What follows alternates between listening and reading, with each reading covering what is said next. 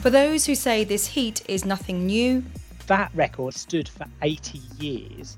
We have reached or exceeded that temperature multiple times since 1990. So 1990, 2003, 2015, and then both in 2019 and in 2020.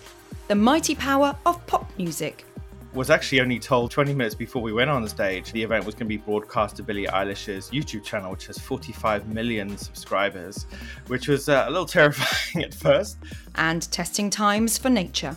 They will unfortunately poo on themselves to try and cool themselves down, as birds can't sweat, so that's like a really gross way of birds sweating, I guess. It's Friday, the 15th of July, and you're listening to Weather Snap from the Met Office.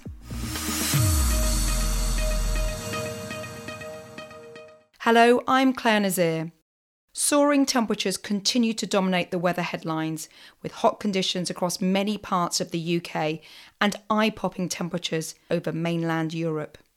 Here at the Met Office, we're used to gathering and relaying warnings of extreme weather. However, the severity of the current heatwave was brought sharply into focus by this address by Met Office Chief Executive, Professor Penny Endersby. The extreme heat we're forecasting right now is absolutely unprecedented. Here in the UK, we're used to treating a hot spell as a chance to go and play in the sun. This is not that sort of weather. Our lifestyles and our infrastructure are not adapted to what is coming. Please treat the warnings we are putting out as seriously as you would a red or amber warning from us for wind or snow, and follow the advice. Think about adjusting your plans for the warning period. Don't leave people or animals in hot cars, and keep a particular lookout for your family and neighbours, especially more vulnerable people.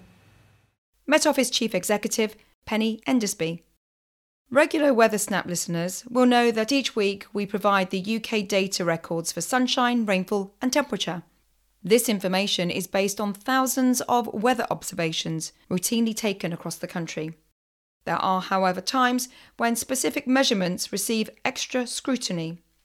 At the time of this recording, models suggest an 80% chance that somewhere in the UK will see 40 degrees Celsius over the next few days. If that figure is reported, the data will need to be closely examined. To tell us more, here's Dr. Mark McCarthy, Science Manager of the National Climate Information Centre. Here at the Met Office, we're receiving observations every minute of the day continually from our network of automatic weather stations.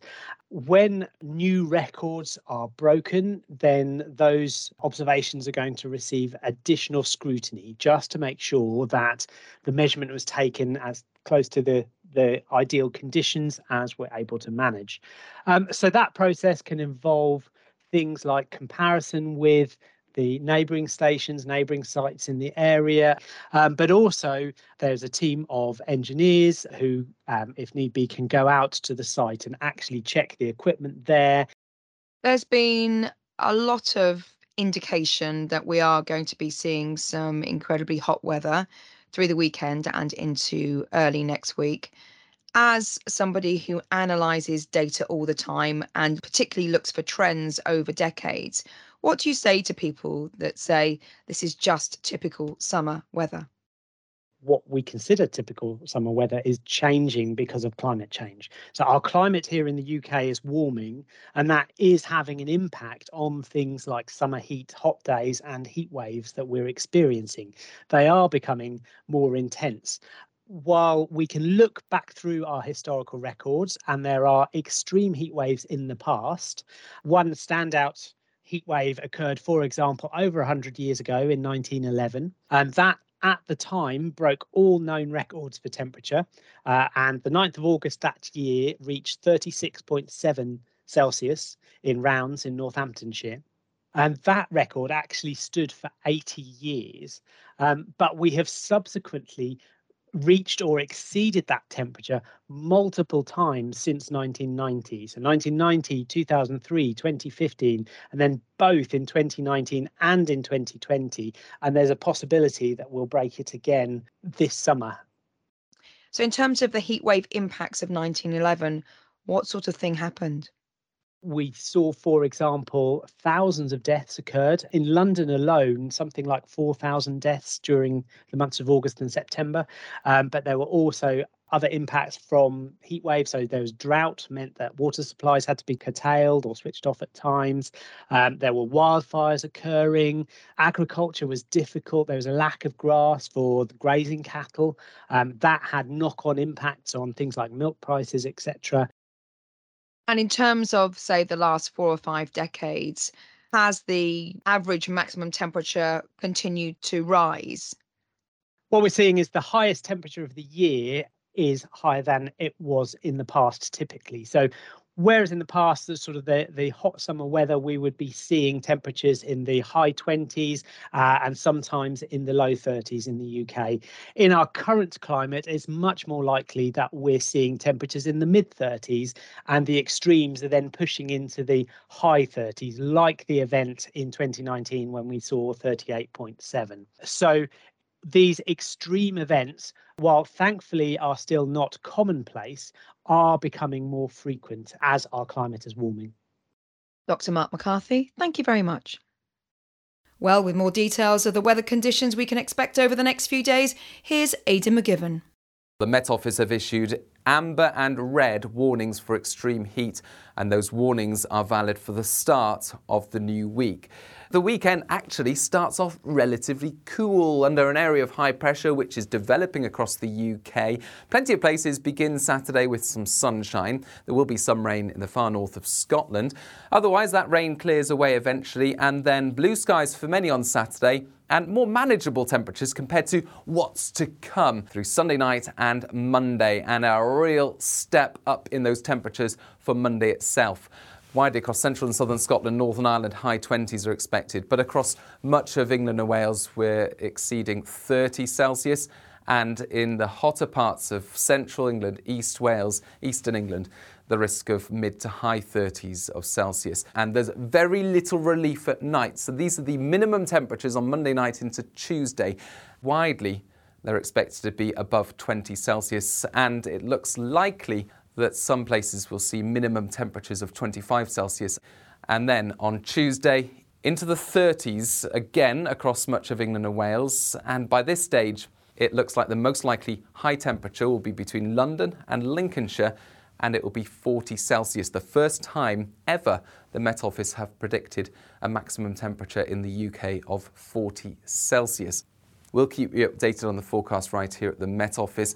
There will be some relief. There is an end in sight. The middle of next week, a jet stream pushes an area of perhaps showery rain or thunderstorms through, and then cooler air arrives. But for the time being, stay across all the government advice and keep yourselves safe. Thanks, Aidan. While the UK braces for a potential 40-degree record, that figure was dramatically surpassed in parts of Iberia this week. Extreme heat sparked life-threatening wildfires and evacuation orders across parts of Portugal and western Spain. Yesterday, temperatures in Portugal reached 47 degrees Celsius. This hot air mass has now moved northwards into France, where temperatures so far have peaked around 39 Celsius.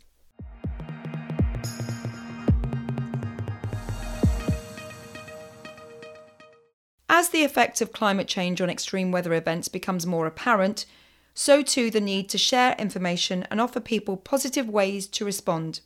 A recent event, known as Overheated, aimed to do just that. Supported by the singer Billie Eilish, the event covered everything from music to sustainable fashion and carbon-friendly diets. One of those taking part was podcaster and plant-based food advocate Robbie Lockie.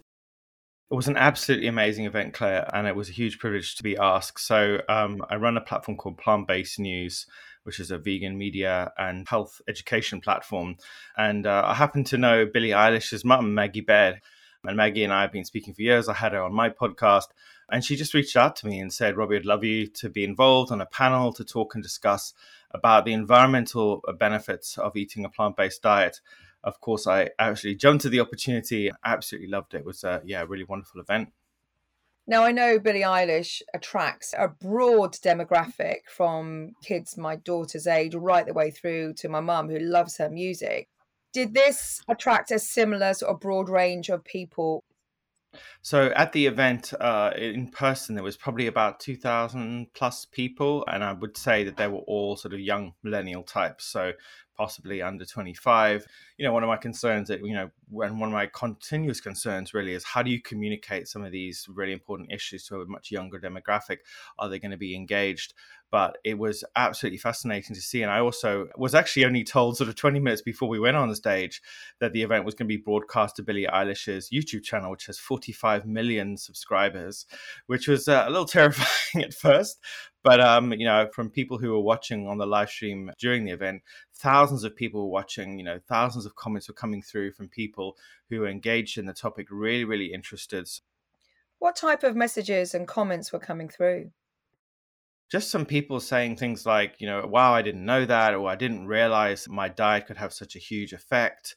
Why aren't we taught this stuff at school? Why isn't this on the media more often? Because again, despite our kind of advocacy, the vegan and plant-based message is still a very young idea. Western civilization really has sort of lived and sustained itself on omnivorous diet for, many, many generations. So there's still a lot of work to be done to try to convince people that this is a viable way of living, but it also has such a huge effect on our personal environmental footprint. And also a huge responsibility on people like Billie Eilish, because she's putting her name and her brand to this movement. It really is being pushed. I'm seeing it discussed more and more in the media, but I do think it needs to be a priority because, as the Joseph Paul Oxford study suggests, you can reduce your carbon footprint by over 70%. In some cases higher depending on what you eat as well. So, Billie, she does receive criticism from people. I think people think that this is some kind of fad still, that it's just a trend. And they just don't believe in it. And I think one of the biggest issues, in my opinion, is misinformation and disinformation. Social media is an incredible tool, but as the study done by Twitter, false information travels 6 times faster than true information, often because how disinformation is packaged and how misinformation is so easy to pass on. But I think, people who are out there like Billie and more celebrities really, really owe it to the future of our species to step up and speak out on these issues. Finally, Robbie, do you think there'll be another set of events similar to Overheated? Is Maggie talking about creating that type of event again? Because a lot of people missed out on it. Absolutely. The plan is to do it regularly and put on the event and bring more young people together. Because I think this is what we need to do. We need to activate more young people, more millennials who have the tools to communicate this to more people. Because as I say, the secret to changing hearts and minds is communication. These concepts and these problems and these challenges need to be communicated in a clear, concise, and digestible way to help people understand the seriousness, the gravitas of this situation, because it is really, really serious. And I just don't think enough people in the public are taking it seriously enough. Now, of course, we don't want to slip into this, what some people are calling this doomism culture, where we're panicking and terrified about everything. But we need these communicators out there. We need these young people activating their friends and their families. So I'm looking forward to more Overheated events and hopefully more people out there. Robbie Lockie, thank you very much. While the current high temperatures pose serious risks to human health and well-being, dry conditions are also proving difficult for wildlife. Limited availability of water is placing stress on many species. To hear how we can support the wildlife around us, Graham Madge spoke to Becca Smith of the RSPB. As you might expect in a heat wave like this, we've got a bit of a call out for water for animals. So, you might have a water bath and we've got all sorts of creatures using that. So things like birds, amphibians, insects, butterflies, and actually wildlife in general, not just water, but there will be other ways they'll be trying to cope with this heat. So a rather funny one that I always like to share is around birds, because they will unfortunately poo on themselves to try and cool themselves down. So excreting that on themselves is a way of cooling down, as birds can't sweat. So that's like a really gross way of birds sweating, I guess. And we've got birds and other wildlife looking for shelter as well. So dense hedges or long grass might really help insects and butterflies shelter out of the heat as well. There's quite a mix of things that people can do, perhaps long-term measures, leaving shrubbery and longer grass. But what can people do in the meantime? So in the immediate sense, it's putting out water and fresh, clean water as well is really important. So whether that is a bird bath or even just a tray of water goes a long way. And our advice as well is to keep that clean. So refreshing it every day. And like I say, that can really help with all sorts of species, not just birds. So particularly those ground level water sources can help things like hedgehogs, amphibians as well. And making sure that when you're putting out water, if you can pop a few stones that just protrude the surface of the water, that can help things like butterflies and insects perch on them to get a little bit of water without sort of succumbing to the entire pond. Or likewise, if any wildlife comes along, it can get back out. Things like keeping up with feeding as well. This time of year, particularly in weathers like this, there's less of a chance of blackbirds and other birds getting things like worms out of the soil because obviously it's so hard. So if we can keep up with feeding as well, just little and often, that's really important. What's the long-term future for the everyday wildlife around us in the face of future projected hotter and drier summers? As climate change has an effect on wildlife and our landscapes, then it could possibly have effects on populations as well. So, for example, a change in food availability. So like I was saying, if birds can't get to the food beneath the soil, or perhaps there isn't the food at the right time of year, then climate change is a real threat to our wildlife. What other actions can gardeners do, and what information can they get from the RSPB? The best place for gardeners to look is on our Nature on Your Doorstep page. So if you just type into a search engine Nature on Your Doorstep, it should hopefully come up, or you can go to rspb.org.uk/your doorstep. And there's some great easy guides, even stuff you can do with a family, with little ones, to sort of implement little changes in your garden or bring new things in. So things like a bug hotel might provide a damp and cool shady spot for bugs. There's also sort of changes you can make in your garden too. So things like giving up peat compost. So peat is given out in sort of our compost bags that we know and love. However, in doing so and extracting that really ancient habitat, we're actually dismantling a really important habitat, both for wildlife, but also it stores a heck of a lot of carbon. And if we can keep it in the ground, then that's the best place for it to be. So if we can pick out peat-free options in your local retailer, that really helps. Becca Smith of the RSPB.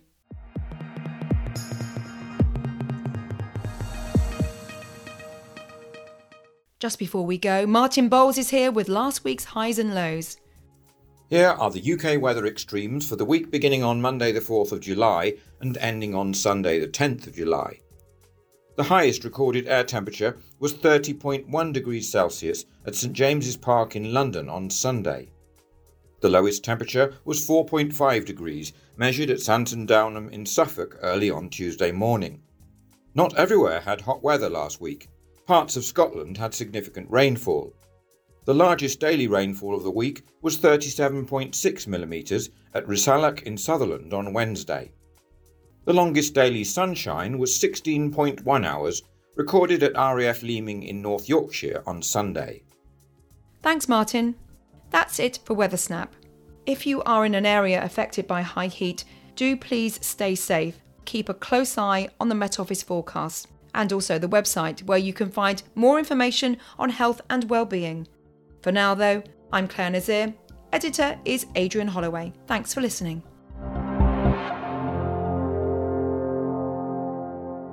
Weather Snap is a podcast by the UK Met Office. For the latest weather conditions where you are, download the Met Office weather app.